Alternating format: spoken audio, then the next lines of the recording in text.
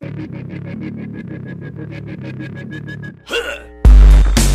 that? All right, what's up, everybody? Welcome back, Lights Out Podcast, people. We have another good one. Our favorite thing we do, of course, deep dives, legendary fighters, legendary 50 Fight Club members. So tonight we have not only 50 Fight Club member, this guy's got 50 wins in that 50 Fight Club. That means you probably had more than 50 fights, unless you're undefeated or something, but he's got more than that. So, including something really kind of cool. He's got 2 wins over one of the most dominant welterweight champs of all time, and did it in about 20 seconds for both of the fights combined. So, Dennis Holman. Dennis, what's happening, brother? Hey, hanging out there, Doing That's good. right. That's right. Now, I'm excited for the little conversation we're going to have. Mike, what do you got for, man? You didn't do all the investigative journalism, so let's hear it. Yeah, you see, Dennis, unfortunately for yourself or anybody in your house, Chris allows us to use his friendship to open up doors and just really settle in, go through your refrigerator and look in between the couch cushions. I got a bunch of questions for you, and I really hope you kind of give us a little bit of your time. Let's start with Mike McClure. There's a couple of fights on your record that are very surprising, that they stand out because there's no way you should have lost that fight based on. Well, Mike McClure. If you watch the Mike McClure fight, the guy that fought for me, Pat Miletich, who I think would know better than anybody else, he scored it for me, and then a couple of retards scored it for Mike. What is that about? Let me just get everybody on the same page right here. So it goes 3 rounds. Hallman clearly won the fight. So they go to the judge's decision. I don't know if Mike McClure was like a hometown guy or what happens.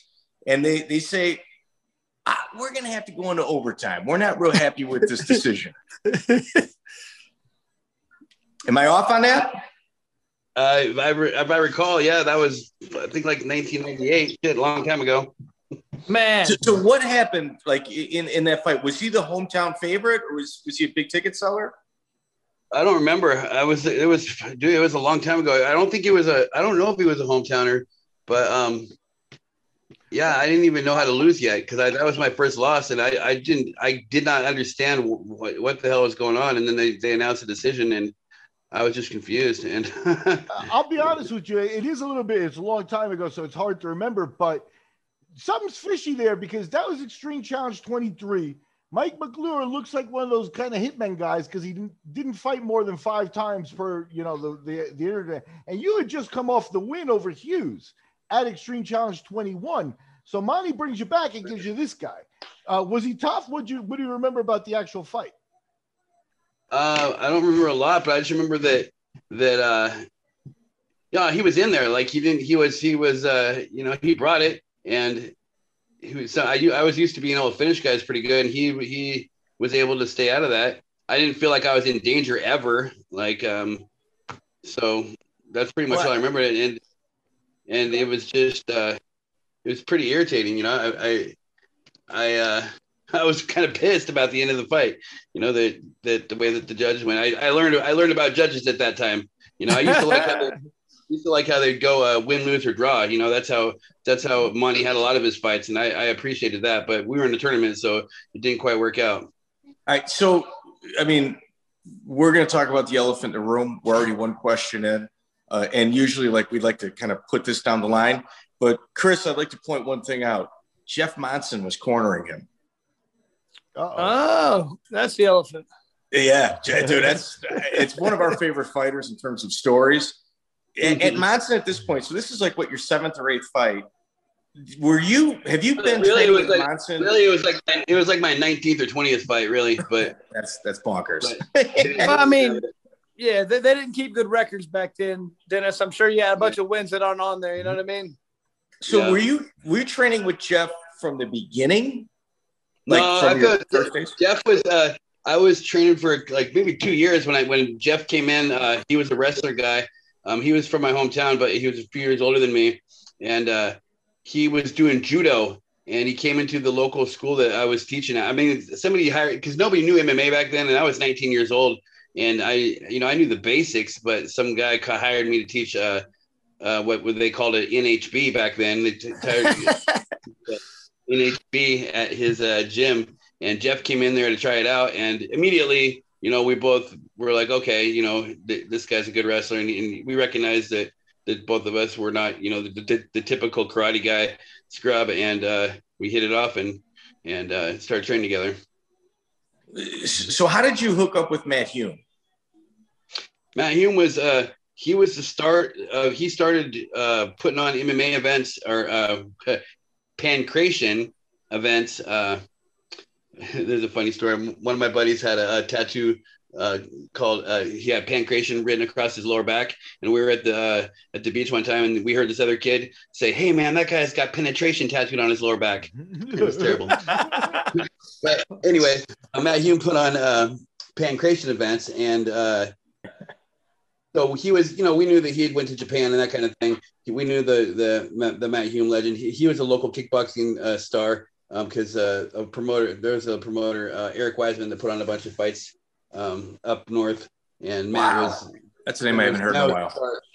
Yeah, he was a star up there, and so I knew who he was because he ran AMC, and that they were the biggest gym in the area. One of the first ones to basically the gym that spread pancration through the Northwest. Okay. And so what happened is I got as far as I could go, Extreme Challenge 21, and then I realized that I better it was Extreme Challenge 20 when I fought Phil Johns was that event when I realized that I needed to get with somebody. I couldn't be my own coach, I had to go learn from somebody. So that's when I sought out Matt Hume. I said, "Hey Matt, I'd like to come up and train." He was super happy. So it kind of was a good me. Miguel and I actually were talking about Phil Johns earlier today. He's one of those guys that, dude, he's tough as hell. He's one of when he fought Dave Strasser, he had Dave mounted for like 4 minutes. The guy was just a monster fighter. Like he really was. He should have fought at 135, really. Like if you knew then what we know now, he's a 135 pounder. Imagine if he would have got to fight his own weight class. Like he could have fought 135. He would have been a beast. I think he was 45. He may have been a world champion in the early days of MMA at 145. There was a lot of guys who just never had it. I mean, if you were a 35 pounder, you fought at 55. I had some buddies like that. They'd show up at the place and there's just no way to fight. You get your ass beat at 55, but you were a great 35 pounder, but they just didn't have the weight class, man.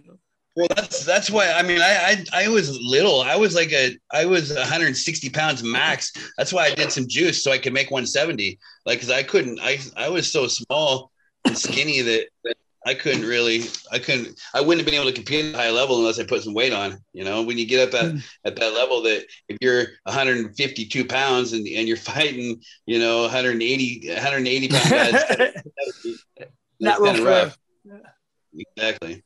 So you had mentioned like Extreme Challenge 20, fight Phil Johns. You figured like you hit kind of like where you're supposed to be at. How long were you training with Matt Hume prior to Extreme Challenge 21 when you fought Matt Hughes? Maybe like 2 or 3 months. Ooh. Man, so Matt shoots in for a double leg. He's coming up for a slam. Dennis throws in a guillotine, and Matt goes completely out. Did you know the minute you clasped your hands, did you know that you had it? I mean, I guillotined a lot of guys that aren't. They would always back then. They would always like criticize the arm in guillotine, and it always worked for me. So it worked really well for me. So I just kept it. And so, I mean, I knew when he was out a little bit longer than before the referee stopped it. I knew that, but I didn't know right away. I just squeezed it when I felt it,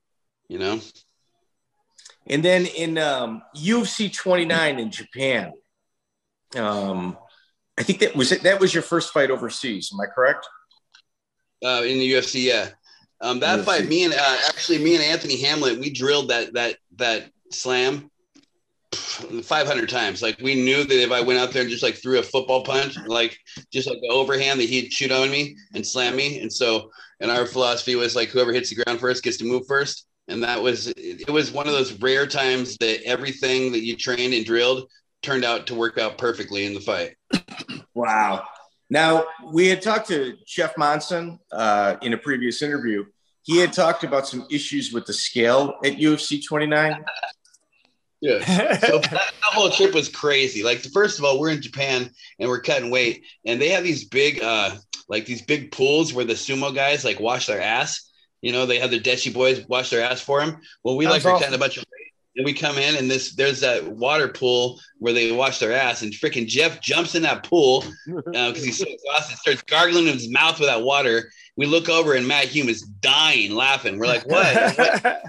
I was about to get in there too, but I hadn't quite, thank God. And Matt's like, oh my God, that's where, that's an ass wiping pool or washing pool. And Jeff's like, oh, just gargle with some butt water. It's crazy. But yeah, for that, like, we were trying to, ask where the official scale was. And so we asked Paulo Romero, like, hey, where's the scale? It was me, Tito, and Jeff. So we go up to the room, it's the day before, and step on the scale. And it's like literally 15 pounds over. And I had just made 170, and it says I weigh like 184, 185. I'm like, oh, hell no. Because on the triple beam downstairs, there's a triple beam that we could weigh, and I made weight, right? So the official scale was like a freaking bathroom scale you buy from Walmart for $4.99. So we're like, what the hell are we using this for? She goes, nope, that's the scale they gave me. That's the official one. And so I climbed up on top of the bathroom sink. I jumped up in the air and jumped down and landed on the scale. Boing, the spring broke. And that was the way it was then. And back then, Chris knows this, and the way the weigh-ins were just everybody got in a line, and you got in line as fast as you could to weigh in. And so the next morning when the weigh-ins are, it's Tito gets in first. I'm like, then somebody else, and I'm third, and then Jeff, and then Matt Hughes weighs it, and he's like, well, this is kind of off. I knew to lean forward, and then Kondo gets on it, and then right then the Japanese freak out, like, like, what's going on here? The scale. By this time, we're just everyone's looking, we're down in Gatorade. We're like, oh, scale is what it was. So we got away with it. But it really was, they were trying to cheat. I believe this, that they were trying to make it so Tito missed weight. So they had the scale all adjusted the wrong way, to make it so Tito didn't make weight against Yuki, or made it harder for him to make weight. Did Hughes make weight for that event? Yeah. Dude, would have been great if he didn't. Because everybody made weight for the event because we broke the scale. That's awesome. After your fight with Matt, he was incredibly cordial. Like I figured, like, yeah, everyone talks about his temper, his attitude, and stuff like that. Like, you beat him so fast that I was expecting him to kind of throw a fit, and he came over and shook your hand. Did you guys almost? It's hard to say much when you beat a guy in 10 seconds, dude. What are you gonna say? Did you guys ever like contemplate having a third, like a trilogy? Well, I was down, but he never was. Like, I just think that they were done with it. That they didn't want to do it again. Huh. I mean, I was his first and his second loss, so I taught him how to lose, so he didn't like it very much. And he was kind of a dick to me always, anyway. So I didn't have any. I didn't. He seemed like an ass to me though too, and he was an ass to a lot of people. I God bless him now. Like I wish the best for him, but he was a little dick, to people. Just if you read his book, that what he said about that guy Tim Sylvia, who Tim might have been like a little dork or something, but he was mean to that guy, like for no reason. The guy just wanted to be his friend. So Matt was. Dennis, you were never mean to Munson. No, those were friendly meetings. Not Dennis, we lost your video. If you can, I don't know if you can adjust. I think you're covering it with your hand, Dennis. Oh shit! There you go. It was hidden. So you had talked about being friendly mean with Monson. He had talked about like being at work where first he describes the relationship with you as you can't go to war with Dennis Hallman because it's useless. He's got all his lackeys. He's got the guys from his town. He's their leader. They listen to him. He's like, it's a no-win situation going to war with Dennis Hallman. He demands you say things. If you don't say it, he shows up at your job with his friends. Do you recall any of this? Well, here's how it went. Is Jeff at this time, Matt Hume was having like he was having his first marital problems and stuff, so he wasn't kind of like managing us the way that Jeff thought that he should be or something. So Jeff was trying to get more fights than Matt wanted him to have, and so he was having a little issue, and so I was fucking with him, and I was he was trying to get like some fight happening behind Matt's back or something, and I was joking around with him, but I'm like, Matt knows. Matt called me and told me that, that he wants to have a talk with you because he knows you were trying to set up a fight behind his back. Jeff got all freaked out, like, oh my God. Right. And then got all paranoid about it. And then I'm like, just kidding. And he got all pissed. Right. As he's leaving practice, because we used to have practice at my house. As he's leaving practice, he just got this brand new car from winning Abu Dhabi. He bought this brand new car. Well, this idiot, he like backs his car up and runs over all my recycling, like trashes right into his car, smash all over the glass, breaks everywhere, and he backs back up and he's like, how you like that one? Ha ha ha. And then drives off. We're like, oh, this motherfucker. Right. So me and the guys lived in my house that night. We went to his house. Well, earlier my roommate Wes, he was driving home and he got like had the window down and a bug flew in his eye. So his eye hurt real bad. So he got real drunk. And there was a possum in the road, and he gets out of my car and kicks this possum, and the possum plays possum, so he puts it in the 5-gallon bucket. Well, so we have this possum in a 5-gallon bucket, and so that night we went over to Jeff's house, and we just TP'd the business out of all of his property, broke into his car, and we put this possum in his car. Oh, bro. That time, Jeff was an on-call psychologist for Lewis County, so like if there was something happened, the cops would call him, and he'd have to do an evaluation on the person and let him know to bring him to the hospital or not. Well, he got a call at like 3 a.m, and he opens his door and there's a possum and they're going, hey, hiss. And it all over the inside of his car and everything. It was crazy. And that's what started the war. So Jeff's like, oh, you want a war? This the only way this war ends is if you write on a piece of paper your unconditional surrender. Well, that started the war. And he drew first blood. He drew it by running over my recycling. Yeah, and Dennis, we all know like how just green you are and how offensive that is to somebody such as yourself. We did go to his. A couple of things we did is we went to his work. We took all the seats out of his car and we left him a little milk crate. So if you picture big old buff Jeff Munson trying to drive his Toyota Tercel around with a freaking milk crate. We almost got caught. He's running after us, and we barely got out of there before he caught us. It's pretty funny. And then another thing we did is when he's in practicing is you know how when you spray the windshield wiper fluid on your window, it gets a little bit gets on you.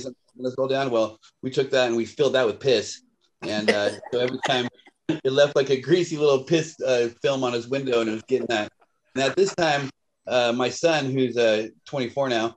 He was still in diapers, and Wes, my roommate Wes, he took all of Riley's diapers and took the back of a broom handle and stuffed them down behind the back seat and the edge of the back seat, just like 15 diapers with the back. Oh. It sounds so bad, right? And it was terrible. And so then Jeff started doing. What did he do he came in and he pissed in all of our shoes. So we used to set our shoes up by our bedrooms, and I go to pick up my shoe and it's freaking full of like liquid, and then it spills on my hand because he must have just pissed like a gallon, freaking pissed in all of our shoes. I'm like, oh, this guy is in trouble now. So what we did is we took a 2-liter bottle. And all of us, like, we were out drinking one night. We filled this 2-liter bottle up with piss. And then we took some M80s, some firecrackers, taped them around, went to his house at like 2 a.m, rang his doorbell 30 or 40 times, ding, ding, ding, ding, ding, ding, ding, ding, and then waited till we hear him getting up and run, coming to the door, lit that bad boy. So when he opened the door, kaboom! P-bomb surprise all over him. He was so angry. Man. So at any point did Jeff's like, I think wife, he was married at the time. Did she try to call a truce? Oh, she tried to. We told her, hey, you can get Jeff to sign the unconditional surrender, Jen, and and that weekend, him and Jen leave, and they lived in this modular home at the time. And so me and about 6 of my buddies, we broke into his house, and we took his living room and we set his living room up identical to how it was in his house, like to the T. And we set it up on his roof, including the cat. We took the cat, put it on the couch. She was like, meow, meow, put it up there. So then his wife comes home and, she sees our living room, TV, everything plugged in. Mork and Mindy on. Did that end it? Did he surrender or what after that? Oh no, he didn't surrender after that. This went further and further. I'm telling you. Now you guys were thick as thieves throughout all of that, because there were a couple of times Munson was doing the shuck and jive at the airport on family members, and you're the guy who picked them up. Oh, I mean, we're friends the whole time anyway, but it was just just part of the war. It was different.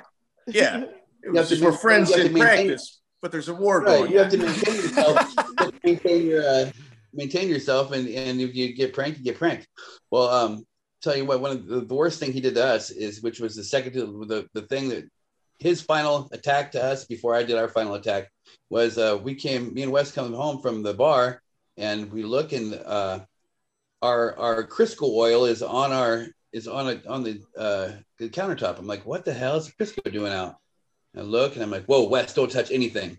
So we start looking around the house, like seeing what's going on. I look over, and there's a frick in my shoes. There's a poop in my shoe. I'm like, this motherfucker is shitting. Right? So we start looking around. About Crisco oil. Okay. We go into Wes's room, and there's a porn, like a little pornography, like a little Playboy that's greasy as hell. We're like, what the fuck is it so greasy for? Right? We look over Wes's pillow, and yes, Jeff ejaculated on Wes's pillow. Disgusting ass bastard.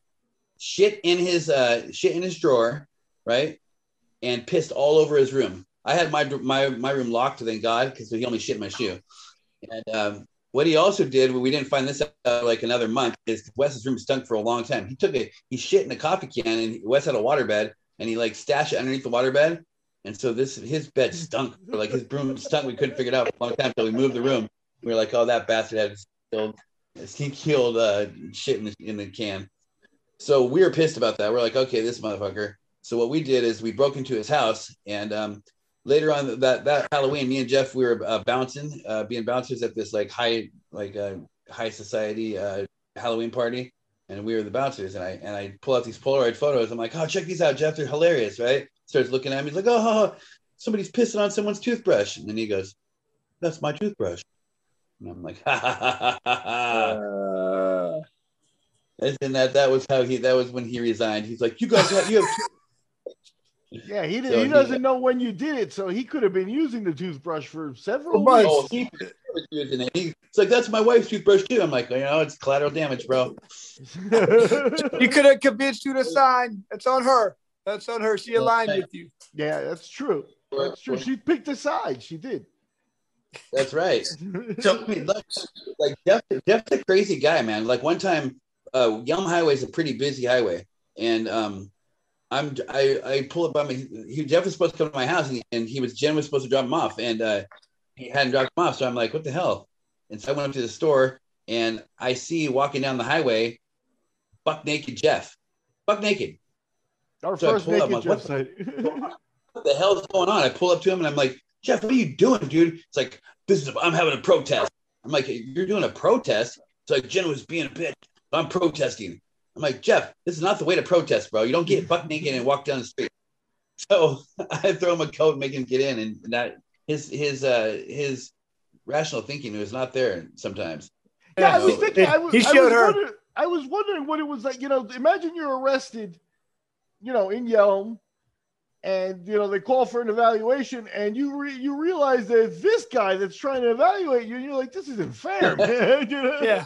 His answer to everything is, well, did you take your clothes off? That's probably, because I've noticed that's a theme with him. He's done it when he gets mad in grappling matches. He's like, that's it, I'm taking my clothes off. That's his form of protest, no matter what.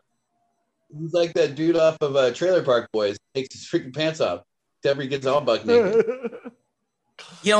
My ex-wife, God rest her soul, saw Jeff naked at one of his protests. for months she would talk about just how small his dick was. Like she couldn't get over it. Like she would be telling her friends the story, having me vouch for like how big he was as a human being. She couldn't believe it. Maybe it was cold, Mike. He's huge too. It's a you know, it's a perspective. Matt Lindland tells the story about when he was in Brazil and got naked. He's like, Jeff looked like a 12-year-old boy out there. That was the Marcelo Garcia protest. That's the famous one. Right. Yeah, it's interesting. All right, so UFC 33, your fight with Jens Pulver. It was built up as if it were a long-standing rivalry dating back to your hometown. Yeah, that wasn't true. Like the Jens, he won the state title a couple times before I did, and he was a little older than me. And the UFC wanted to have something to make it more exciting. I guess it was their first pay-per-view event, and Jens was kind of a dick. Like he was always an arrogant little dick. I mean, he's nice. He was nice now, like after we got to know each other. But prior to sitting down and talking with him, he was just arrogant, and so I didn't like him very much. And but there was no like pre rivalry or anything like that. Just he was a dick to me when I was younger. When I was like a younger wrestler in high school, and he didn't know me because he was older, and he was like the premier guy when I was just a young kid coming up. Yeah. Okay. And that was at UFC 33. Did you do any? That was your second UFC appearance. You were in real good shape for that fight. Did you do the photo shoot with Carmen Electra? Remember they brought her around to be like the spokesperson? Right. I remember that. I don't remember doing anything like that. I don't remember. A long time ago. Dude, it was like one of those, like, we have no idea what they're thinking of. And they had Carmen Electra, like, doing some weird, I don't know, I mean, promotion for the UFC. And no one really cared about her, but they kept shoving her down your throat. Right. I think Dana was banging her or something. I don't know. Yeah, it's weird. Now, Dennis, in some of your earlier fights, I felt like, I mean, you go out there and you submitted people really quick, but it seemed like sometimes you ever feel like we couldn't much weight for those? Because I felt like sometimes you faded later on, and you corrected that later on in your career, I felt like. Yeah, well, I didn't know that I had celiac disease, which caused my hormones to be messed up. But if you look at me, I have a concave chest. Like it's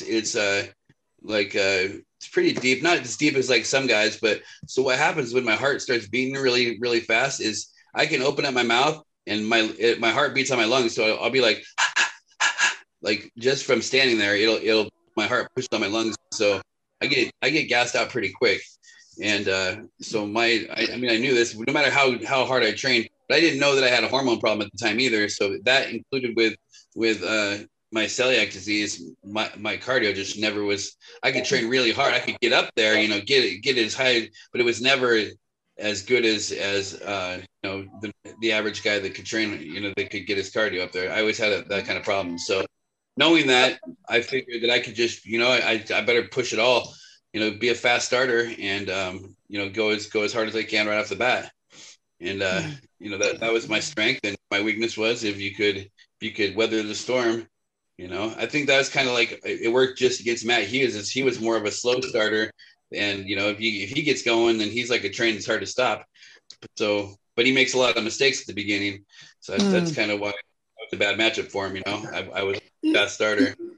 What's I would say, like, the first time I ever saw you, we had that grappling match, and we both met in the finals. We got to Abu Dhabi, and it was like a 20-minute thing, and you didn't run out of gas there. I did, man. I remember last 5 minutes, nobody moved. It was 0-0. And then you wait until there's 1 minute left, and you go, "You ready?" I go, "Yep." And then we went for a minute. It was a year's thing, Miguel. Remember? And then you passed my guard and won. So it's just like, yeah, you didn't run out of gas there. You were plenty good there.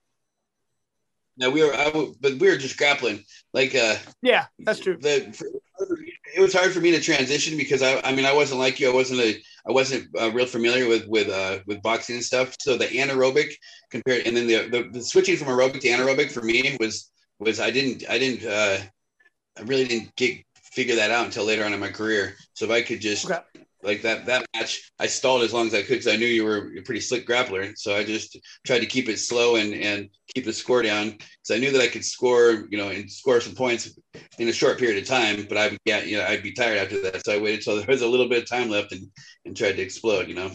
That was hilarious, man. I remember that every couple of minutes. How much time's left? It's like 5 minutes. How much time? 3 minutes. Let's go. That was funny as could be, man. So it worked. Smart move. So with your fight with Pulver, could you walk us through it? Like what you've taken away from it? Shit, like I got pretty dizzy in that fight too. Like I don't know if it was from me like cutting weight or from hitting it or from him getting hit. It was more like but I was seeing like those little stars, like when you see stars being tired. I was seeing that. I remember that. Let me ask you, Dennis. Remember you right before that fight, though. We kind of knew each other. You were confident heading into that fight, though. You thought you could. I just knew that I could. I knew that I could submit him pretty. Like if I got some time to grapple him, but his coaches did a pretty good job, like having him shut down. And back then, I mean, people don't know this, but that's the reason why they changed that UFC 33. They changed the rules. It used to be there was no stand-ups, and then after that fight, they changed it and made it so there were stand-ups. The referee could stand you up. But when I'd go to the guard, like I figured that I could set him up and submit him. But Miletich and those guys did a good job having him just shut down. So it's hard to submit somebody when they just completely shut down on you. Mm-hmm. They don't give you anything to work with. Yeah, you had talked about arrogance and stuff like that. You mentioned it with both Jens and Matt Hughes. I'm a Midwest guy. I'm from the Chicagoland area, and that type of attitude that you're describing is kind of synonymous with Miletich fighting systems.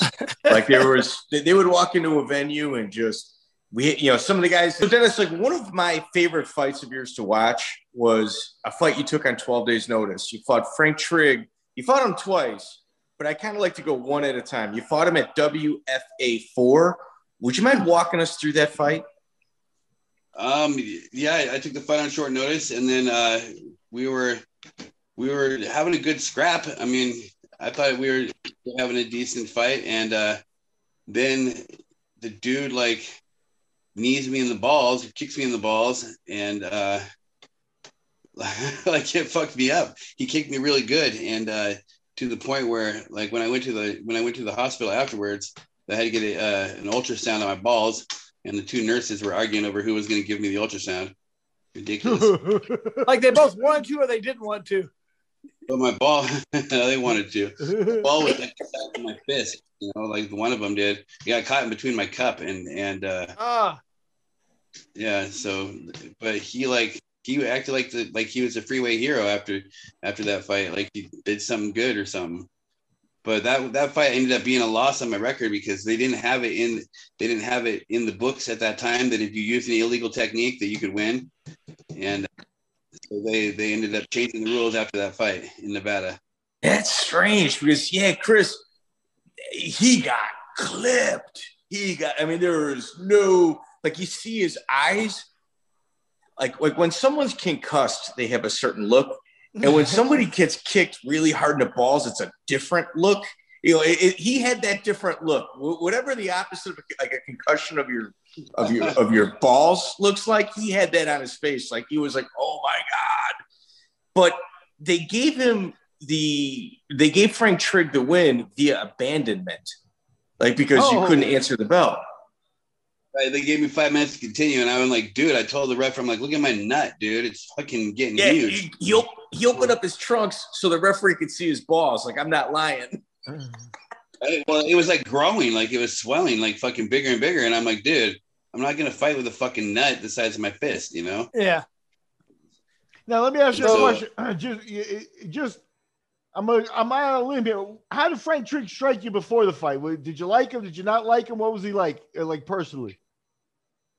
I didn't have any opinion on him really. Like he was the pro. After the whole, like we fought again in UFC, and you were winning that fight. Like you were absolutely winning that fight, and he was starting to bend. I might also add, prior to that low blow. The referee stopped. I thought the referee stopped the fight way fucking soon on that in my UFC fight with him. I'm talking about the WFA 4 fight. You were absolutely pulling ahead, and then you received that low blow. Yeah, I mean, but it was not even a full round. I mean, it was a good round, you know what I mean? But it was like I was winning. I can't say he was, it was just something that happened, and then I got kneed in the balls. It should have been a no contest, not some bullshit abandonment. It's weird. With all fights moving forward from that will be a no contest, because I had to write a letter to what was that guy's name? The guy that used to run the commission. UFC guy now. I know you're talking about. Yeah. Rafferty. Ratner. Ratner. Mark Ratner. I wrote a letter to him and explained to him, like, hey, if I wanted to, the rule makes no sense, because how about I go out and poke somebody in the eye, and then if they can't continue, then I'm the winner. Or just start kicking people right in the nuts right from the beginning. Bam, as hard as you can all the time. They can't continue. I could have been a champ. Chris, you're devious, man. That's terrible, man. Well, Dennis, you also like in UFC 48, you obviously lost to Frank, and at the end of it, Frank goes over and gives you double fingers, and he explains that he was angry because you contested the first fight, and he rightfully won that first fight. Did you run into him afterward? Did you guys bury the hatchet, or was it just kind of? No, what happened afterwards is there was Abu Dhabi 2005 in Long Beach, California. And this was before his fight with GSP, and I thrashed his knee. So I got him I put him in. The people from Abu Dhabi were so nice to me. I said, I want to join the tournament. I was like a late entry. I go, can you please make me go against Frank Trigg in the first round? And they were like, we can't do that. We can't let you pick. But lo and behold, I was against Frank Trigg in the first round, and I grabbed the hold of that heel, and I fucking yanked it, and you could feel it just tear. So he went in that fight with GSP with a torn knee, but after that, like we buried the hatchet, like.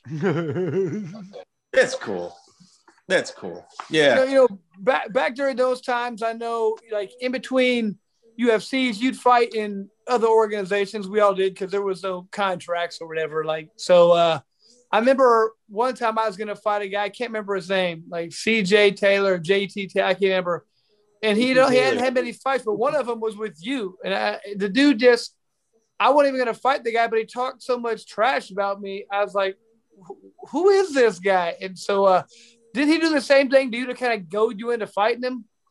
He did, but so we had JT ended up being a nice guy too eventually, but he was a real peckerwad at that time. Yeah. And what happened with him is, and I have a lot of respect for him for what he did. In our fight was a win, lose, or draw fight, and I dominated him completely in the fight. But his dad died the night before, and he was promoting the show, and he finished, and he continued to fight and fought me anyways. I like totally just like, there's no way in the world I could have done anything like that. I would have been a mess. And he continued. He came to the fight and fought. So I got a lot of respect for him after that. And but yeah, he thought that the way, he really isn't that kind of a jerk of a person, but he thought that the way to get fights against name guys was to be a total asshole and do that.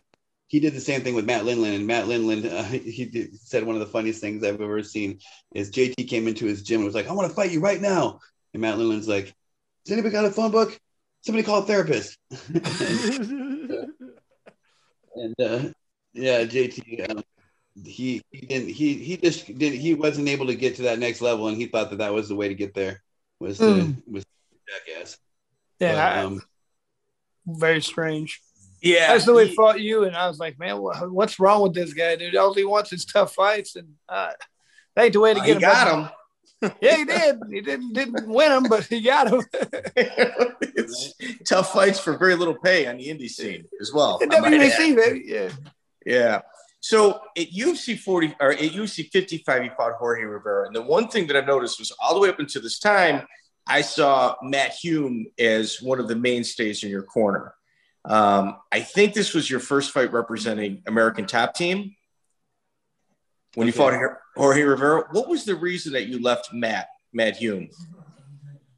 Matt kind of left us. Like that was the time Matt was going through personal issues, like with his first wife. He was really running him through the ringer, and he just wasn't able to be there for his guys. Like he, his personal issues really with all of us. He just wasn't. He had things going on, and for me, it was time to go. It was time to leave that relationship. And so Aaron Riley was in your corner, and that guy's literally fought a who's who. What is your opinion of Aaron Riley being it's obviously somebody you spent a lot of time in the gym with? My opinion of him, I love the guy. He's a great kid. I mean, he's a great. He was a great guy. He was funny and just a tough kid. He was the country kid that sat back and watched everybody and laughed, and he was willing to fight anybody. So he had everyone's respect, and he was just a good person. All right, so your fight with Jorge Rivera was at 185 pounds. What was the reason from you going up so high in weight in regards to your career? I don't know. I fought I fought on one of the local. I fought that Rory Singer guy on a show at Absolute. I think it was Absolute Fighting Championships. It was for their title, and so Joe Silva was going to have Rory Singer fight in the UFC next, and then I beat him, and so he called me and offered me the spot, and it was at 185. So I was like, I didn't care. I said I'd take it, and I just had a real flat fight. That sucked, but I guess was it too much weight? No, it wasn't too much weight. It was my cardio was horrible. Like I didn't. It was before I knew about any gluten allergies, and I used to stack load with pasta the night before. I would be crashing my body, and I just completely got gassed out big time. But the guy he was a tough kid, but he didn't have the skill to finish me. Like he should have been able to finish me, but it wasn't that he didn't have the skill. I won't put it like that. He didn't have the his coaches were so worried about me pulling some sneaky trick. They were just telling him to hang back, so he wasn't trying to do anything dangerous to finish the fight. And so it's kind of like a kind of a ho-hum fight. I was just so tired. I was trying to sneak and find a somewhere where I could try to submit him real quick, but didn't end up working out. Yeah, so one of the things that you see repeatedly in your fights is you like to, like you had mentioned earlier, you're a fast starter. So you like to jump out, grab a clinch, take it to the ground, and just kind of, work your magic from there. But in UFC 123 against Karo Parisyan, you kept it on your feet. You took an exact opposite approach of what I believe Karo expected. The one glaring thing of that fight was Karo's lack of physical. He looked awful physically. Did you notice that at weigh-ins? Was that something that kind of came into play at weigh-ins, or was it your plan from the beginning? Karo's a really good guy, but at that time he was having some issues, with his whole fight career, and he was having those anxiety issues where he thought that he was going to die every time he went in the cage, and so that's why he was backing out of those fights before and stuff. So they gave him one last shot with me, and to me he didn't I trained my ass off for that fight, knowing that I had better striking than him, and that I didn't believe that he could take me down with his judo, and so my game plan was to put hands on him, and his game plan was not train for Dennis Hallman at all, and come out and fight. And so that's kind of how that ended up happening. At weigh-ins, did you go back to talk to your corners going, man, he doesn't even look like the same guy? No, they mentioned it to me though. They're yeah, he is this should be an easy one. But so never easy with that guy because he's dangerous as hell, even if he looks like he did at that time. But yeah, the thing with Caro too, he was training for a title fight against Matt Hughes. I think he tore his ACL, refused to get the surgery, and by his own admission, not myself, he had some issues with some of the pain pills. Like he said, it made him go crazy. It rewired him. I mean, that's his words, not mine. Yeah. Were you surprised it ended the way it did? No, I mean, that was what we were we were hoping that it would make it a striking battle, and he went down a lot easier than I thought he would, But I guess when you're on pain pills and stuff like that, and you don't train for your opponent, that it goes pretty easy, It's not the Yeah, it's a shame. Like I thought that guy was going to be wearing a world title around his waist at one point. Like he certainly had the potential to do so. For sure. If anybody did, he did for sure. Yeah, for sure. All right. So, fast forward 10 UFCs. The crazy thing about your career is that what you should be known for is defeating Matt Hughes twice in less than 37 seconds combined. But everybody knows you as the Speedo guy. Whose idea was did you lose a bet with somebody? I lost a bet, and my buddy, he was going to have to sleep with a 68-year-old lady. So, I had to follow through with the bet because I would have made him sleep with the lady. So, man, how much did you get paid for that? Yeah, I don't remember, but I got paid. That was one of the end of the sponsorship era. Yeah.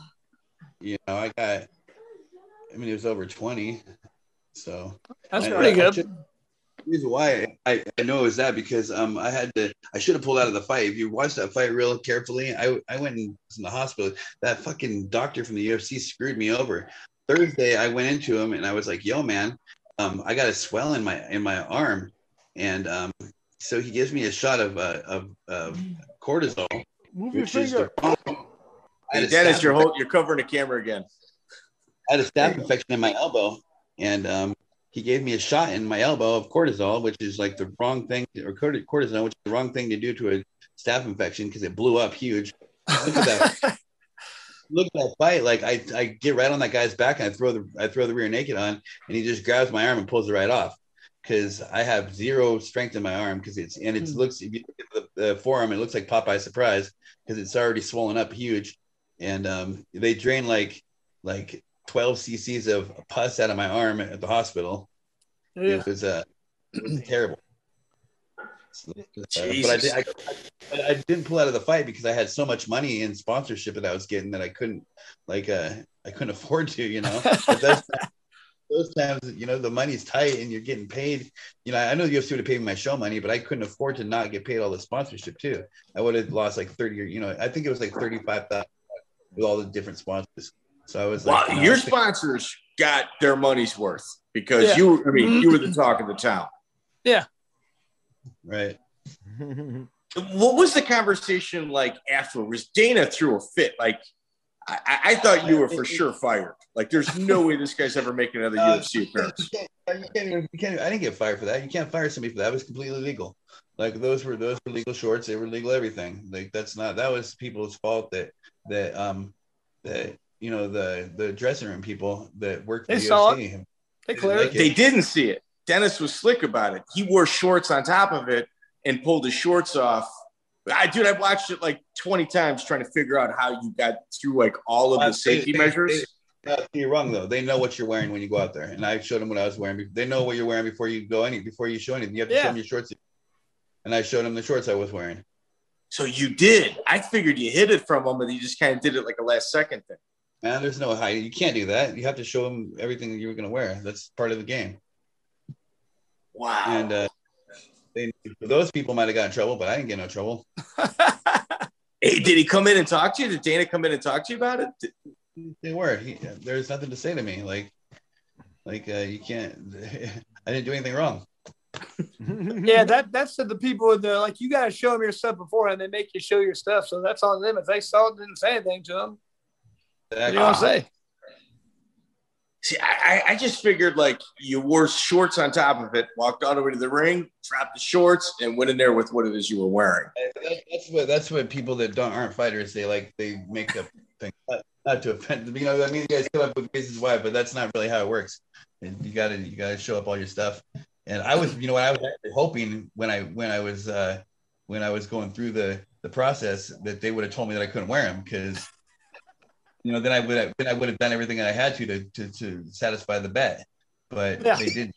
They wouldn't let me. Sorry. Well, what was the actual bet that you lost? Like, what was the wager? I can't, but I'll tell you what, it was decent, but it was some personal stuff that has to do with personal people, so I can't talk about it. We've all made a pact not to say anything about it. But think about it, that my boy was gonna have to sleep with a 68-year-old lady named Zelda.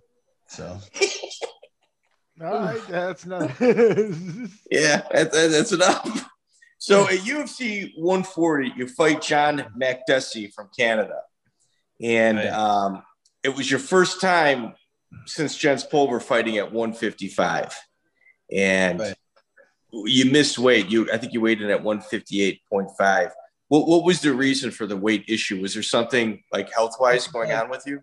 It's about like 2.5 pounds. It actually was less than that, but I knew that I wasn't going to make. I would have missed about like a pound, but they call off the time anyways, and so I drank a little water.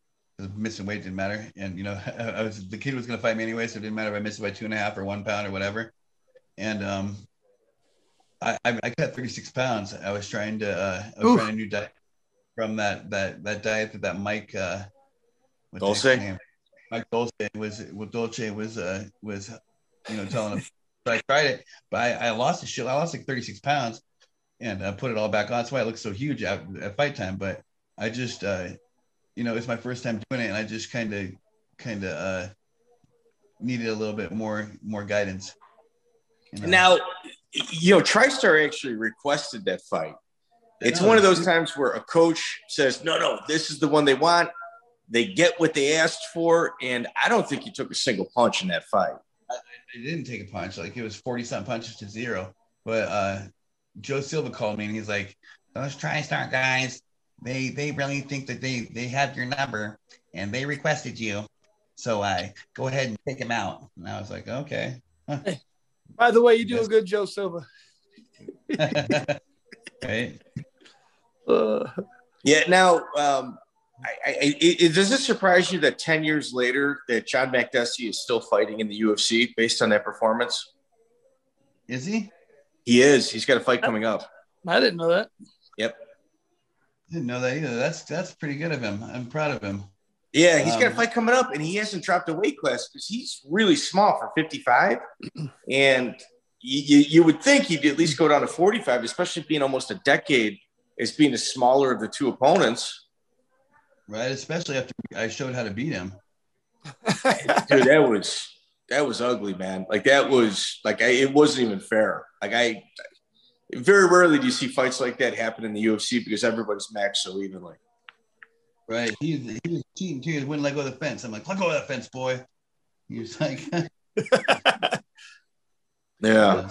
So like at that point though, what happened to your UFC contract? Like, they didn't re-up, or that you ran out? They never called you back? Like, how's Thiago? And I was going through like personal issues at that time. I was going through divorce, and it was fucking pretty ugly. And that same weekend that the fight was happening, there was some major like issues with my kid and all that kind of stuff. So I kind of just was not in the mentality for fighting, and so I needed to go home. One of the situations where fighting becomes not important at all. You know. Yeah. Yeah. So you also had a couple canceled bouts. The first one was with Tony Ferguson. Yeah, I got injured.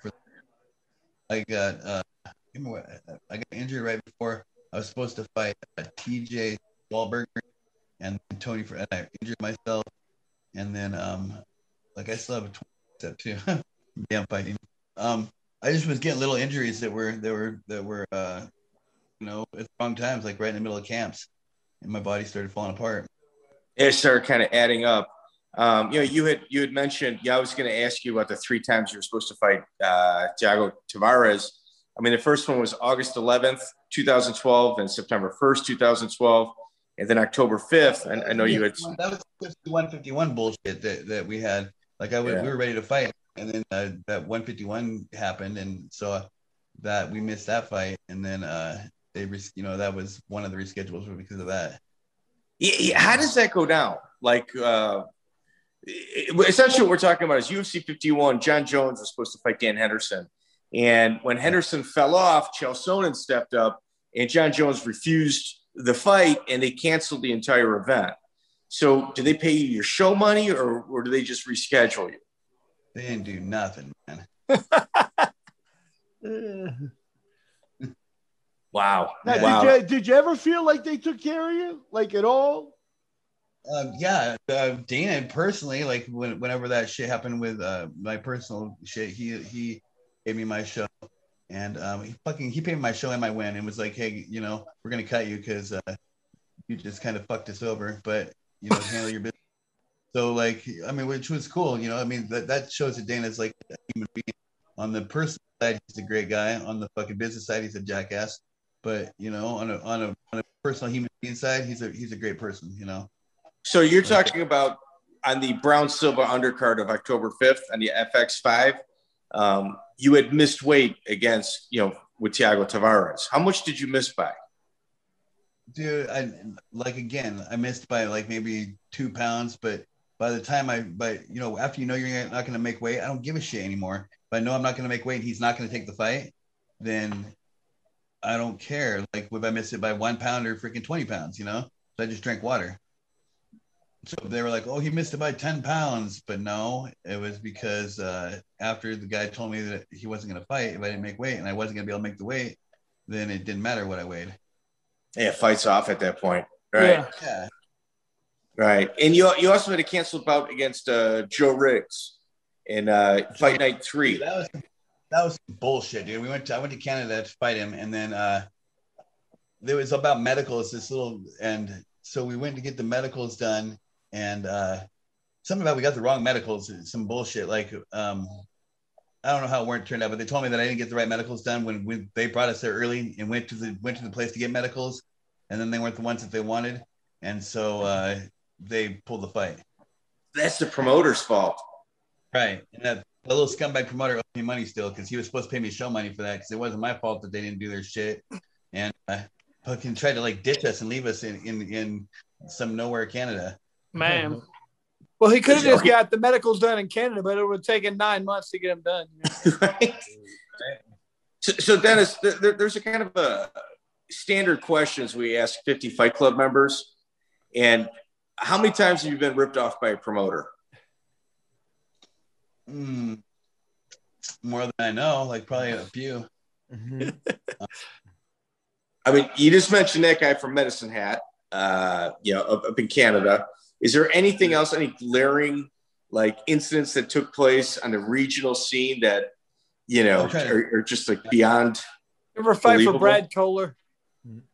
No, I knew better. I mean, most of the time you have like other fighters that protect you from happening, that kind of thing happening.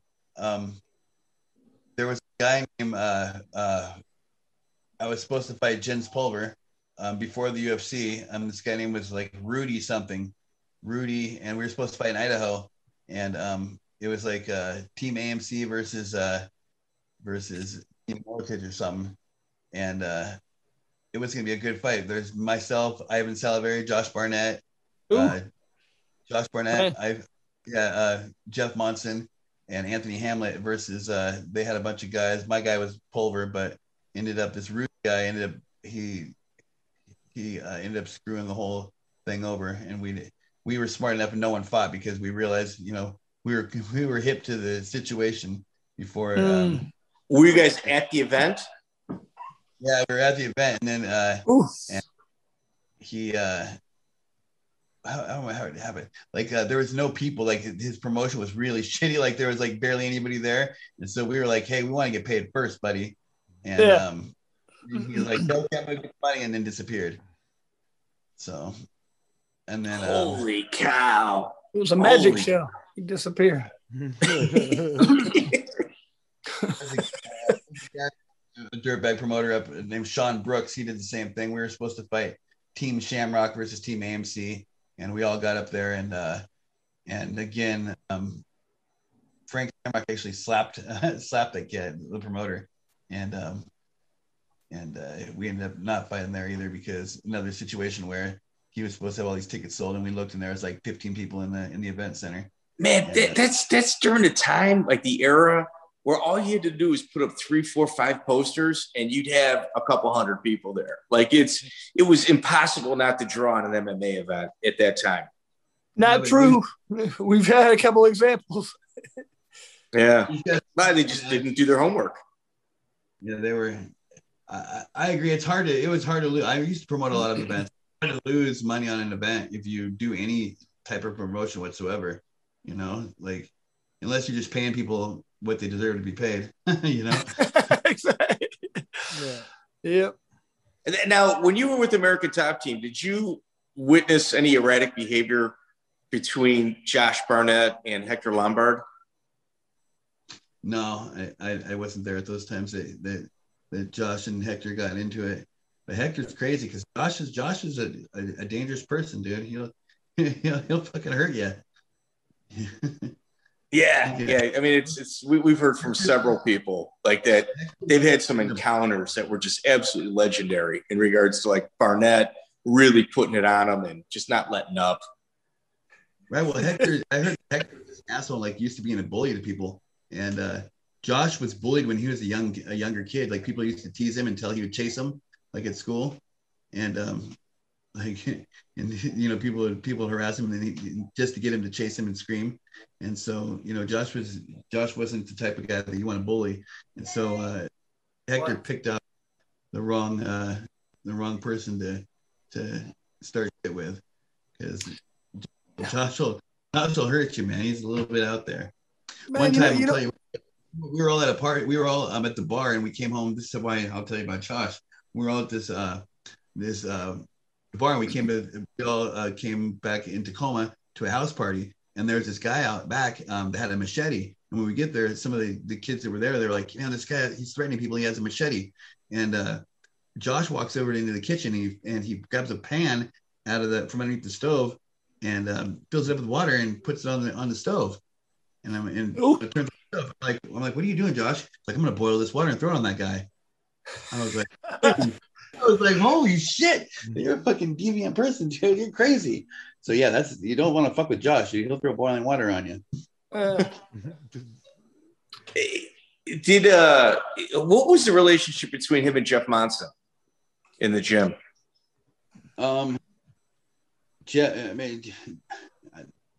Jeff or Josh liked to beat on Jeff, pretty much.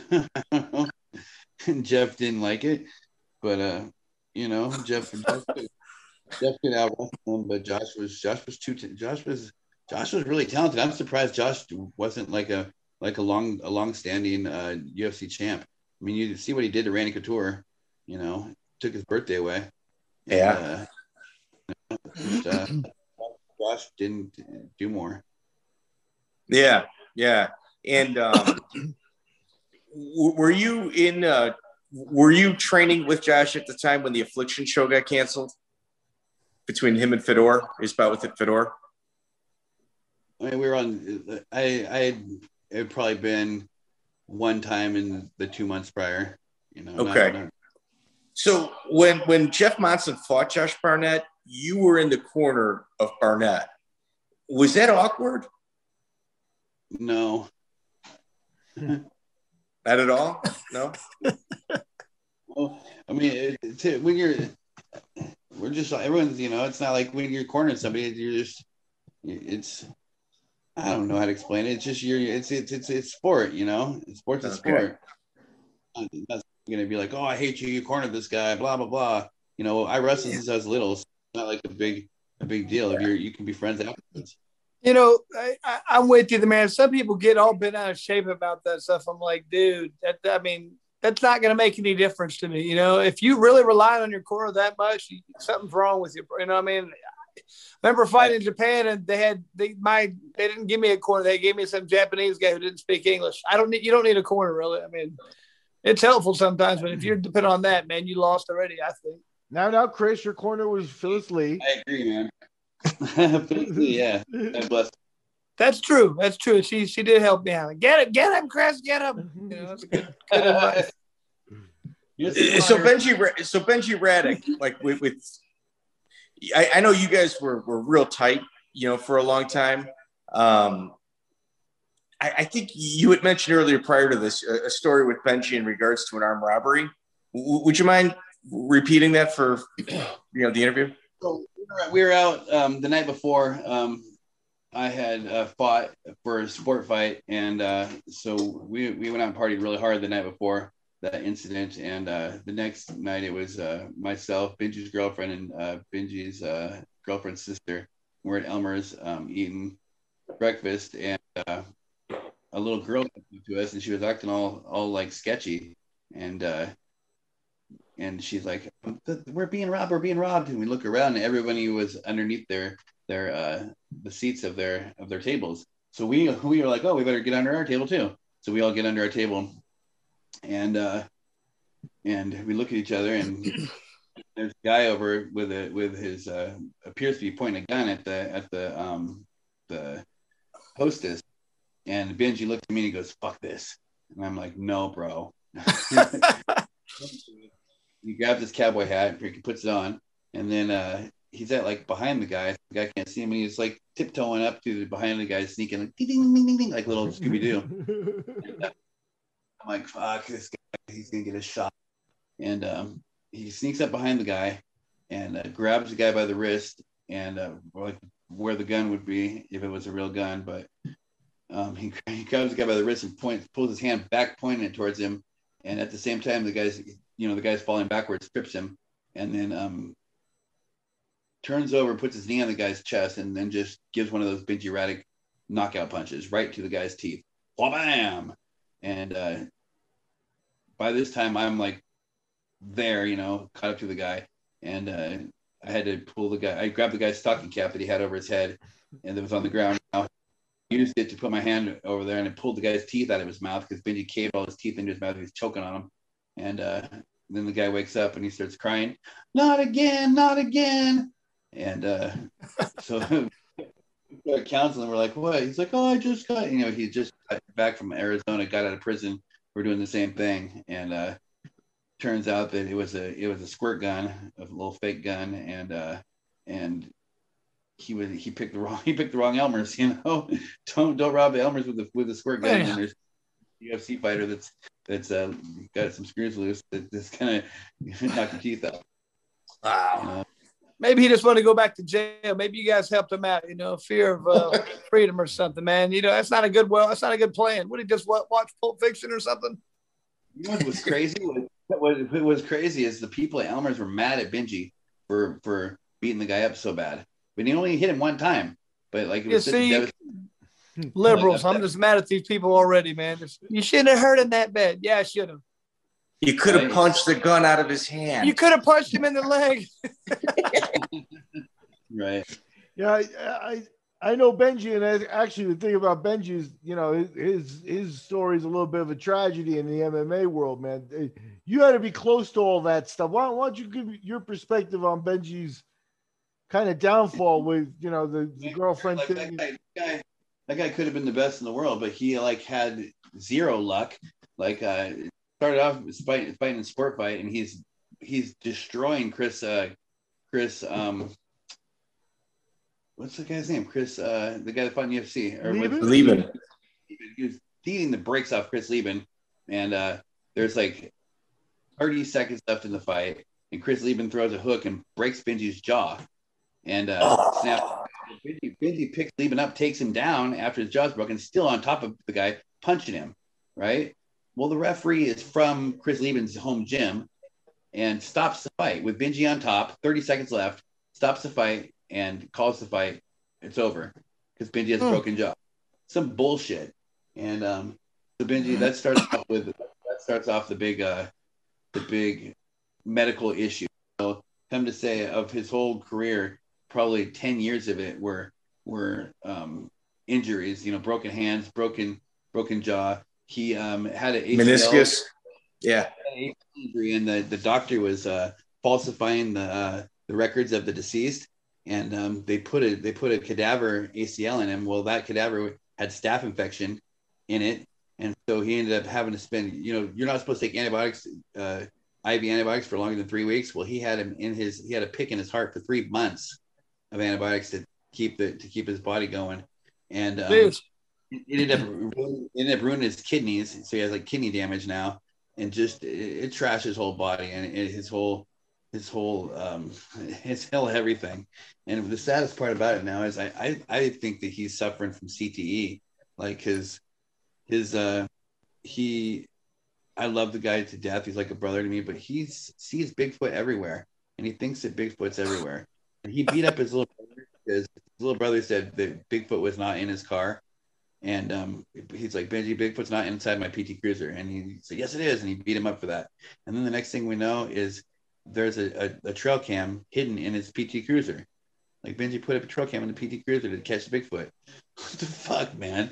So I don't know. I love him to death, but I think he's suffering from some shit like that. It's like making him like delusional, Bigfoot's not everywhere. He might be real, but he's not. Not in the PT Cruiser. Yeah, he needs like a conversion van. He's not into the PT Cruiser. He's a big fella. Yeah, that begs the question. I mean, how are you dealing with? I mean, you've got so many fights. You probably got 100 fights. How are you dealing with memory issues? I didn't take damage like that. Like, I didn't take punches, big punches to the head. I got hit. The probably hardest I ever got hit was by a single punch by little Paul Rodriguez. Paul Rodriguez and hook and shoot. Yeah, closing his eyes and hitting me. That was probably the hardest I've ever been hit. And hey, you were winning that fight too, dude. You were winning that fight, man. You learn to quit being not to be arrogant during a fight. And that's what you learn. So part of fighting is learning how to be a man too. Like, so the things that happen in there teach you humility and show respect everybody no matter what, because you might be 10 times better than the guy, and he'll throw that punch with his eyes closed and knock you out. Mm-hmm. So, I'm sorry to interrupt. Do you feel with all those fights you never got concussed, like in practice or anything like that? Because that is a serious issue. That it's a work risk you guys had. I'm in practice. I might have had where I was boxing with Brad Blackburn. That guy hit hard. Yeah, I've been hit by him a few times, and where I was like, you start not realizing where you're at, where the round's still going or not. One of those, but not very often. I didn't take a lot of blows. I don't like getting hit, That's cool. So how about the rest of your body too, though? Like, banged my up. body's beat up from wrestling. Like, my knees are bad, my tail is bad. I got a torn bicep still. Like this one right here. The fight right before check this out. The night before I fought John Fitch, I'm in the bathroom because I'm cutting weight, and I reached my hand out to close the bathroom stall. And that little motion of closing the bathroom stall tore my bicep. I was already the replacement fighter. And so I just told Fitch, I'm like, yo, man, I'm not going to pull out of the fight, but I'm not going to go cut any more weight either. Cause look at my bicep and it's still partially torn. Like, I'll show you guys see how it's from back, like about 2 inches from the elbow. Okay. Right there. You got that gap right there. Yeah. That's torn, partially torn, and that happened right the night before the Fitch fight. Man, yeah, God. So now at that point, Fitch, was that for World Series of Fighting? I don't know. Yeah, I think so. How was that show? Like, how serious? Like, now you've been with UFC. Those guys were good. Once they were big and stuff. They took care of us and they were a good organization. They were treating me well. That's cool. That's good. You know who that guy from Titan? That guy's another guy that owes me money. That motherfucker. When I fought Hornbuckle. That guy still owes me money. That's you mentioned. You asked really? Yeah. What does he owe you? I don't remember. It was so long ago. Did he not pay you at all? No, he paid me, but it was a couple grand. He was supposed to pay me the rest. So maybe like 500,000, something like that.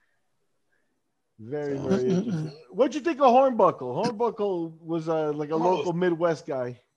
He was a tough kid. I'm surprised he didn't go further. I'm surprised he didn't go UFC. He was tough, and he was as good as any of the other guys that fought. Yeah. You know? I always thought he'd make it, man. He was tough, had a good marketable Native American thing going for him. I thought he was a tall guy. I thought he had done well, but right, he just disappeared after my fight. So you ruined him.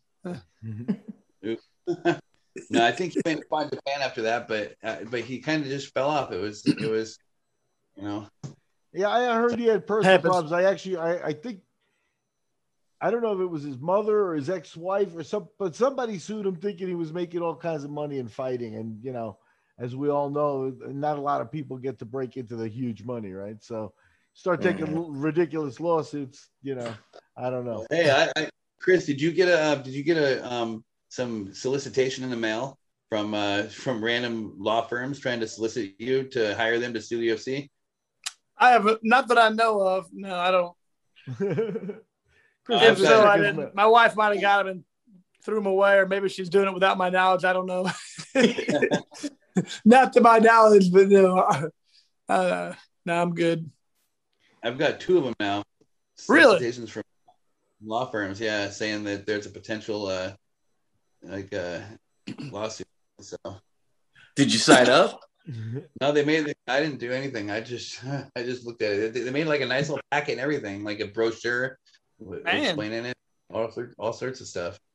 No, I haven't got any of that type of stuff, man. One of my questions on my old time list is you talked about Hume and your relationship there, but because of your location, you spent a lot of time down with I guess what was Raw, Real American Wrestling, and like Lin Lind and those guys.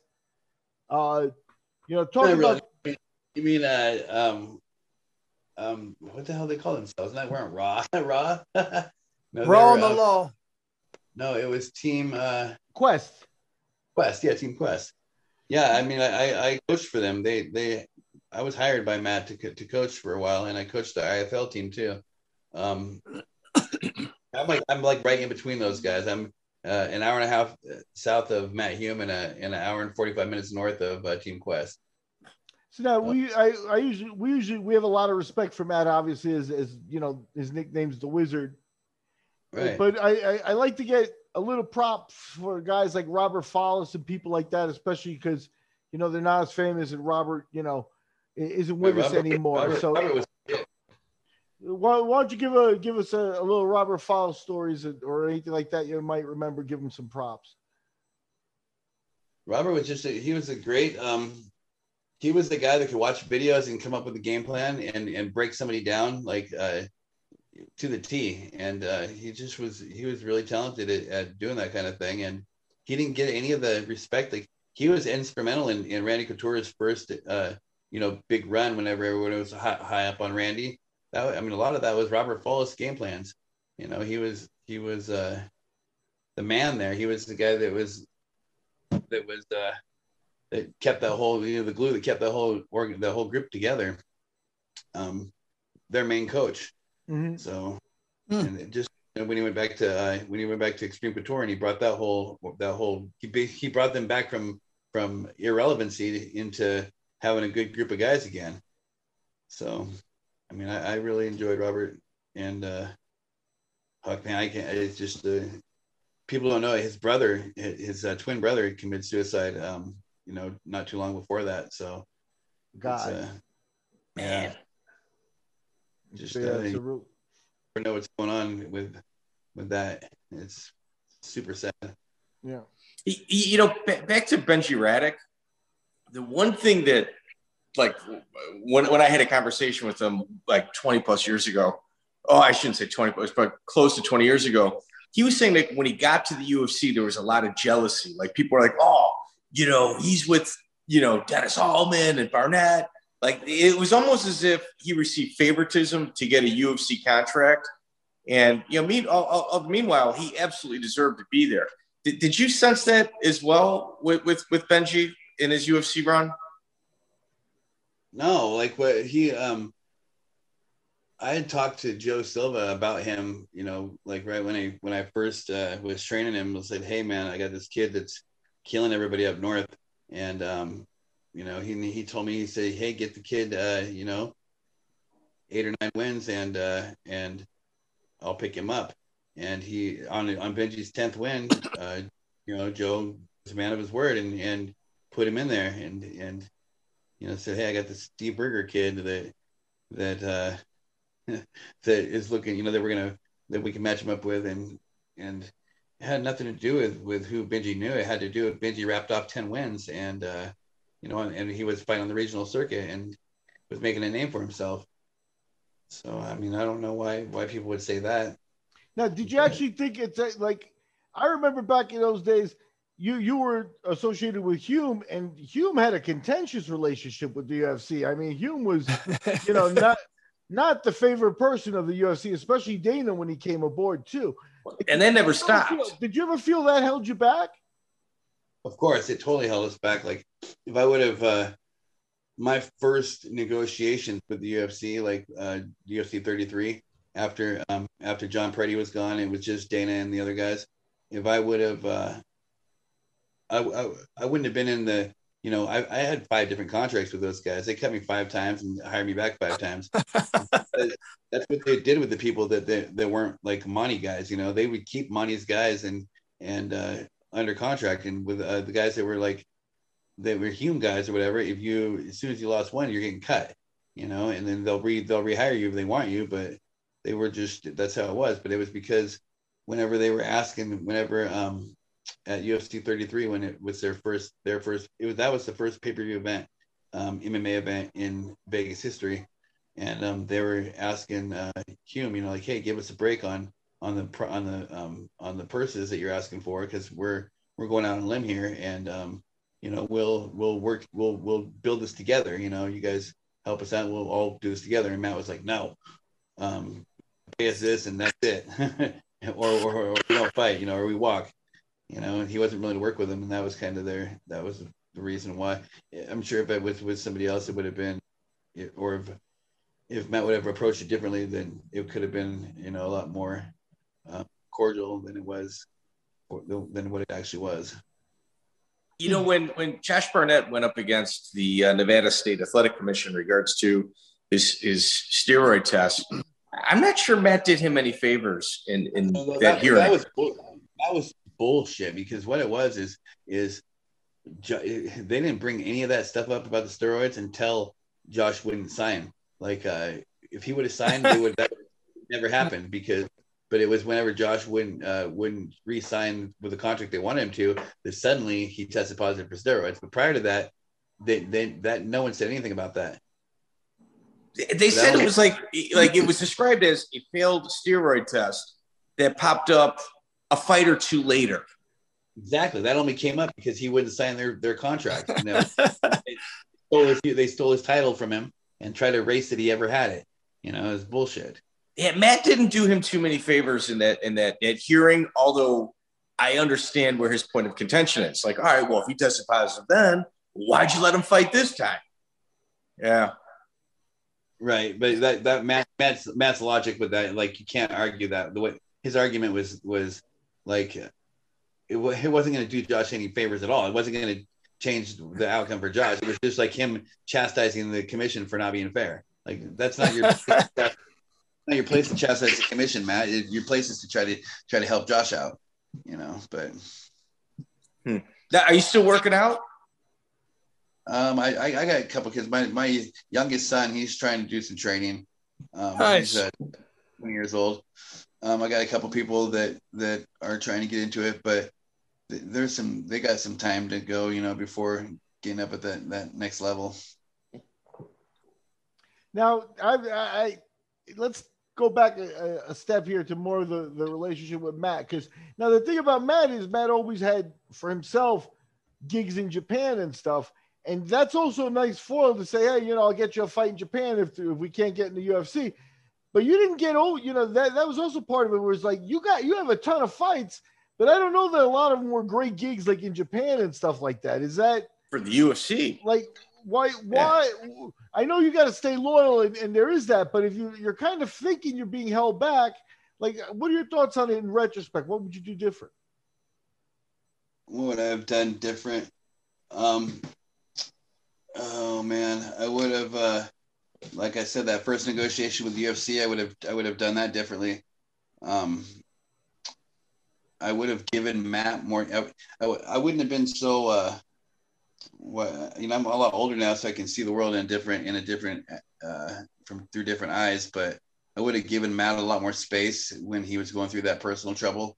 We expected a lot from him, Jeff, and expected a lot from him, and expected him to be not to be human. Expected him to not.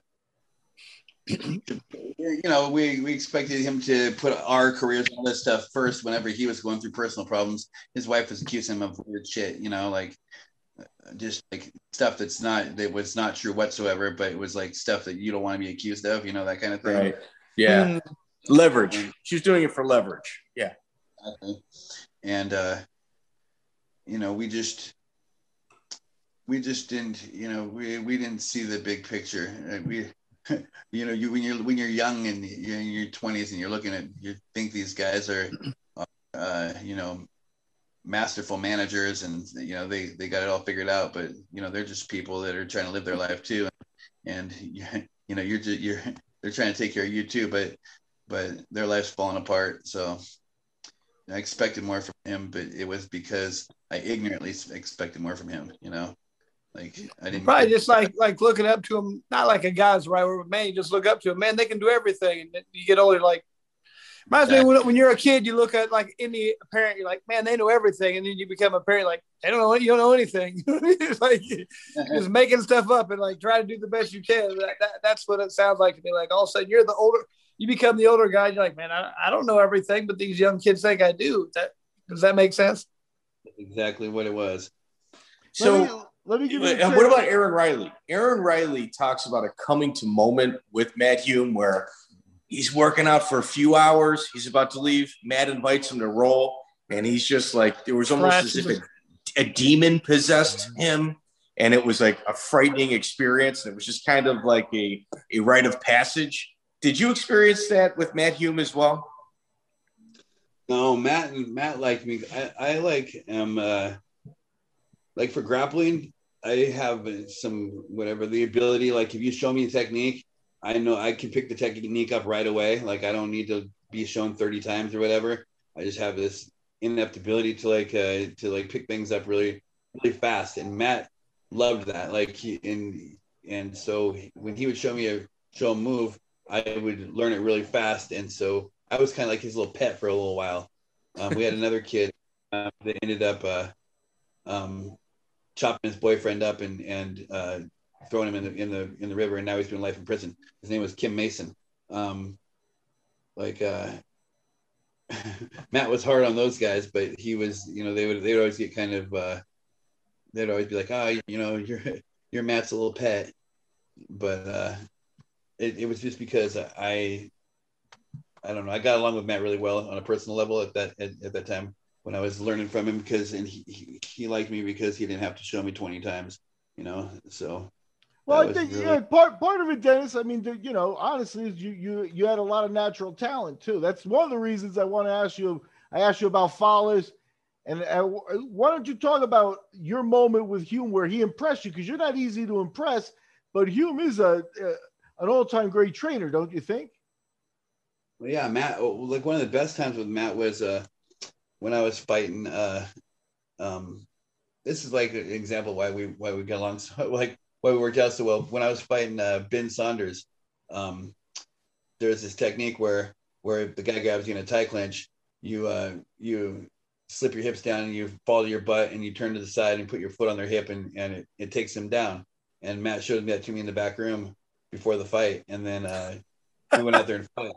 I did the exact move, perfectly to the T during the fight. And you know, that was kind of the energy that him and I had together. That wow. It was so good that he could show me something that I could get up right away like that. But that's funny. Jeez. Now, you made your first kind of international appearance as part of Hume's team in Abu Dhabi. And why don't you take us through that experience? Because at that point, you're a real young man. You got your talent. But now they also, I don't remember, who'd you get in the first round? Did you fight Renzo? I went against Renzo Gracie in the first round. Yeah. And, good draw. That's right. Matt helping you out there. Matt will be like, yeah, we'll fight Renzo's team. It wasn't like Renzo, like it was, I think it was like no score, and they gave it to him or something, or maybe 1-0. I don't know. It was a pretty good match, but that was just like over, you know what I mean? Like you're a young kid there, and it's like super. That was before Abu Dhabi was built up the way it is now too. It's still like just a little desert town with a bunch of Moroccans at a bazaar, you know, working for them. The city wasn't all built up at that time, and that was crazy. Josh Barnett was peeling the stickers up. That you know, they have those. We're in the hotel room, and they have all those stickers pointing towards Mecca. Josh was like pulling the stickers, turning them around, so they pointed the other direction. Oh my god. I don't know. I had Renzo, and then I had Rico Rodriguez in the absolute. So I had a tough Jesus. draw, you know. So now your whole team. Did you go back a second time? You did, because you beat Chris in the qualifiers.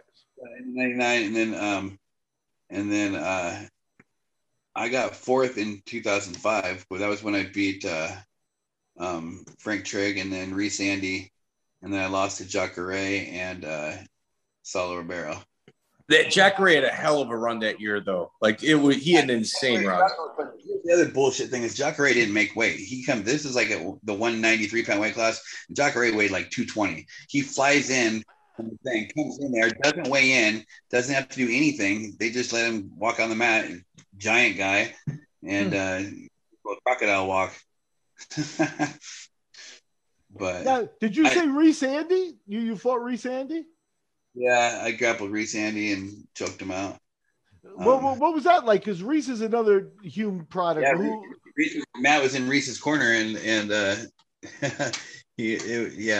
Matt knew that I was going to beat Reese. Reese picked me up and threw me for like got $3,000 for the throw of the night, and then right when we landed on the ground, I snatched his back and choked him. But yeah, Reese was a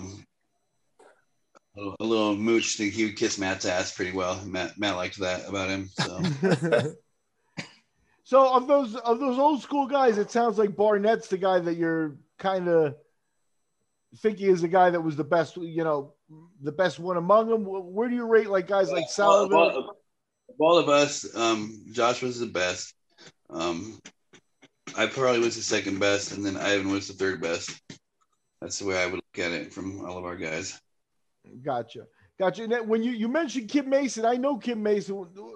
He was a kickboxing prodigy kind of thing, a guy that Matt was bringing along and stuff. He had some talent, some marketability and stuff, but like you said, here's the thing: he was a police chief's stepson, and not stepson, his police chief's adopted son, and he was. We didn't know, but he was my workout partner, and he was like at the time he was like pretty buff and strong as hell, but then he went on some crazy diet to where he like quit eating meat, and he like got way more ripped, so he looked way tougher, but he was way weaker.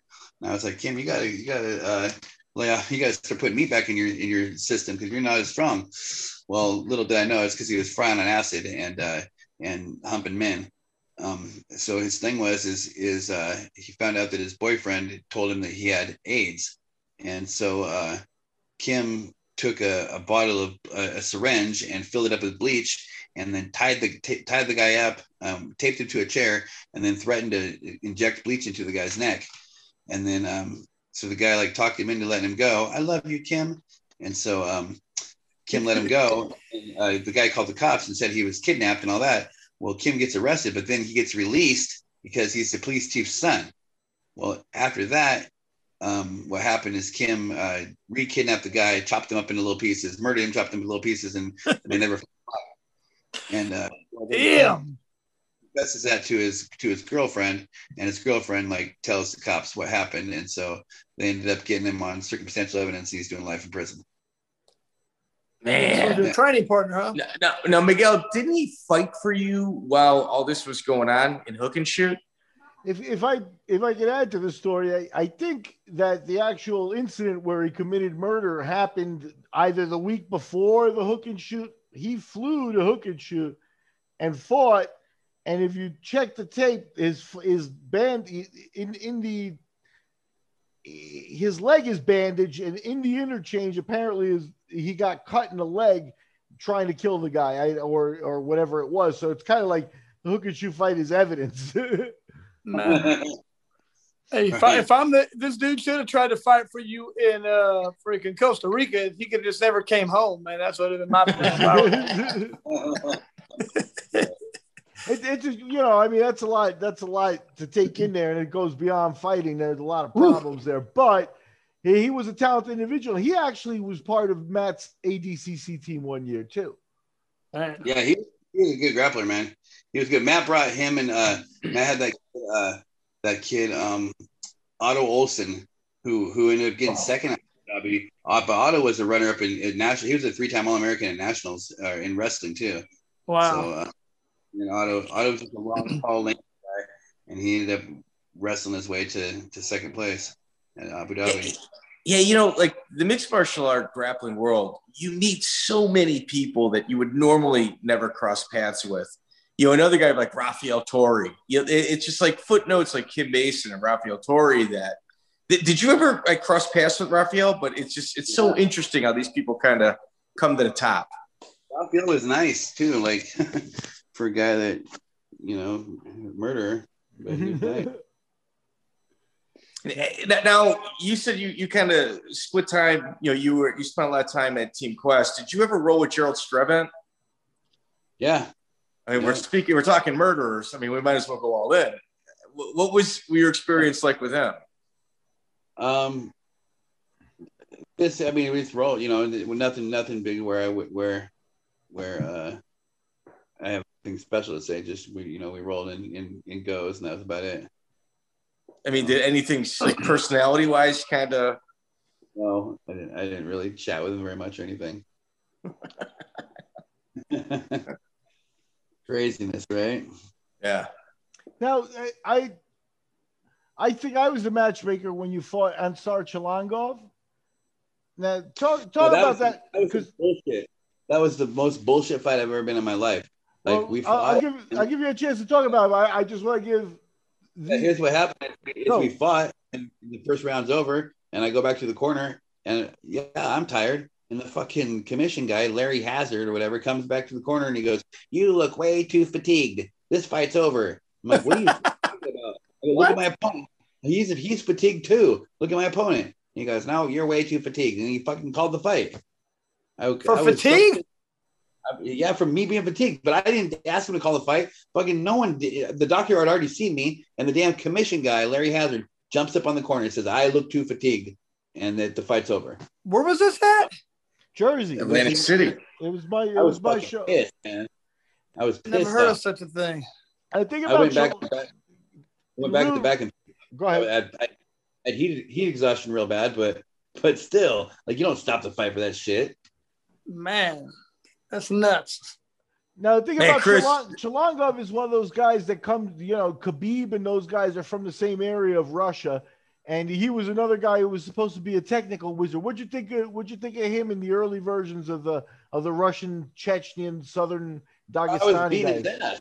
I was out grappling that guy big time. He didn't do anything but stink really bad, and he never stopped moving. But he did it well. I out grappled. He stank bad really well, Chris. Yeah, he did it well. He stunk. The best. Guy needed some BO beater real bad. He didn't never wash his armpits ever. I remember that. He was stinky. Part of a strategy.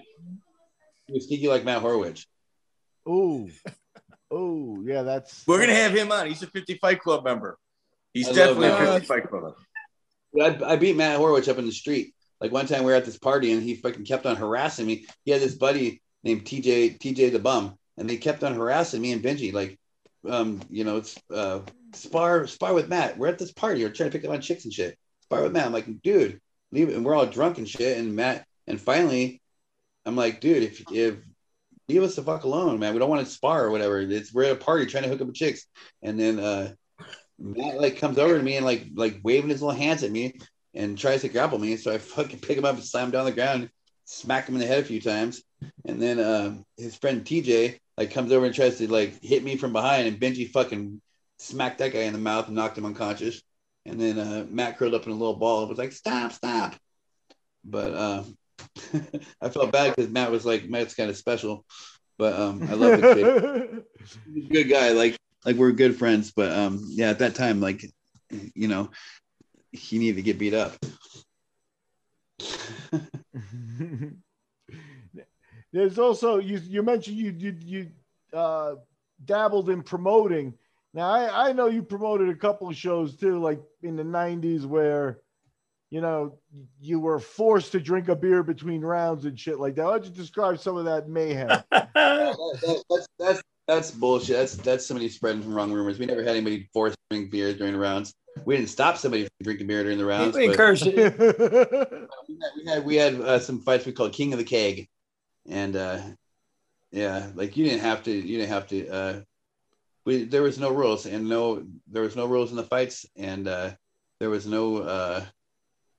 It was basically like the street beefs, but in a 12-foot by 12-foot boxing ring, and you could do what you wanted to do. 12 by 12. 12 by 12. That's excellent. Bone barrels. And at the same time, we would be having like a rave going on at the same time as the fights. It was crazy. I used to make a lot of money at those fights. This right outside this warehouse. I'm not joking around. There was about 6 feet high and by about 20 feet wide beer cans. That's how many beer cans. So think about how many beers that was. Like, I mean, we had probably 1,400 or 1,500 people at the event, and that's how many beer cans there. And the manager of the industrial buildings comes, and he's like, what's going on with all these beer cans here? And I was like, I just played it off. I was like, I told you that you need to clean those up when we first moved in. They've been here all along. The guy was so mad. Tried to do like this. Hey, you got to love the Wild West days, man. Anything where you can just do whatever. There was no rhyme or reason to it, man. Now, right? Commissions ruined everything. Yeah, I know, man. They suck, man. Now, before I'm going to let Mike wrap it up here in a little bit. Oh, I'm done. I want to ask you about one other thing you mentioned.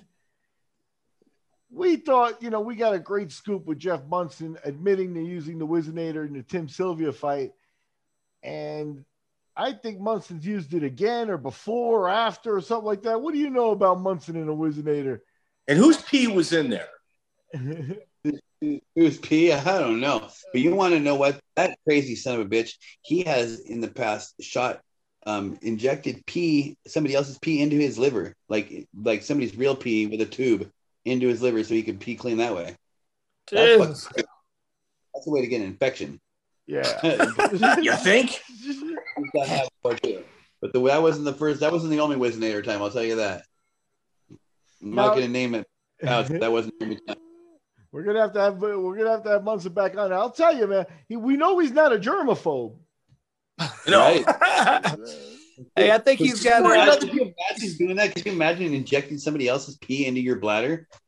That's nuts, man. Yeah, that's one of the more interesting stories going on, man. All right, Mike, wrap. Thank you, Dennis. I'm shocked. I'm speechless after hearing that. Cool. Well, hey, really appreciate your time, Dennis, man. It's been great getting to talk to somebody who's another old school guy, been around from the beginning. And these are the best stories ever. And glad you were able to be here and tell us. We really appreciate it. Thank you.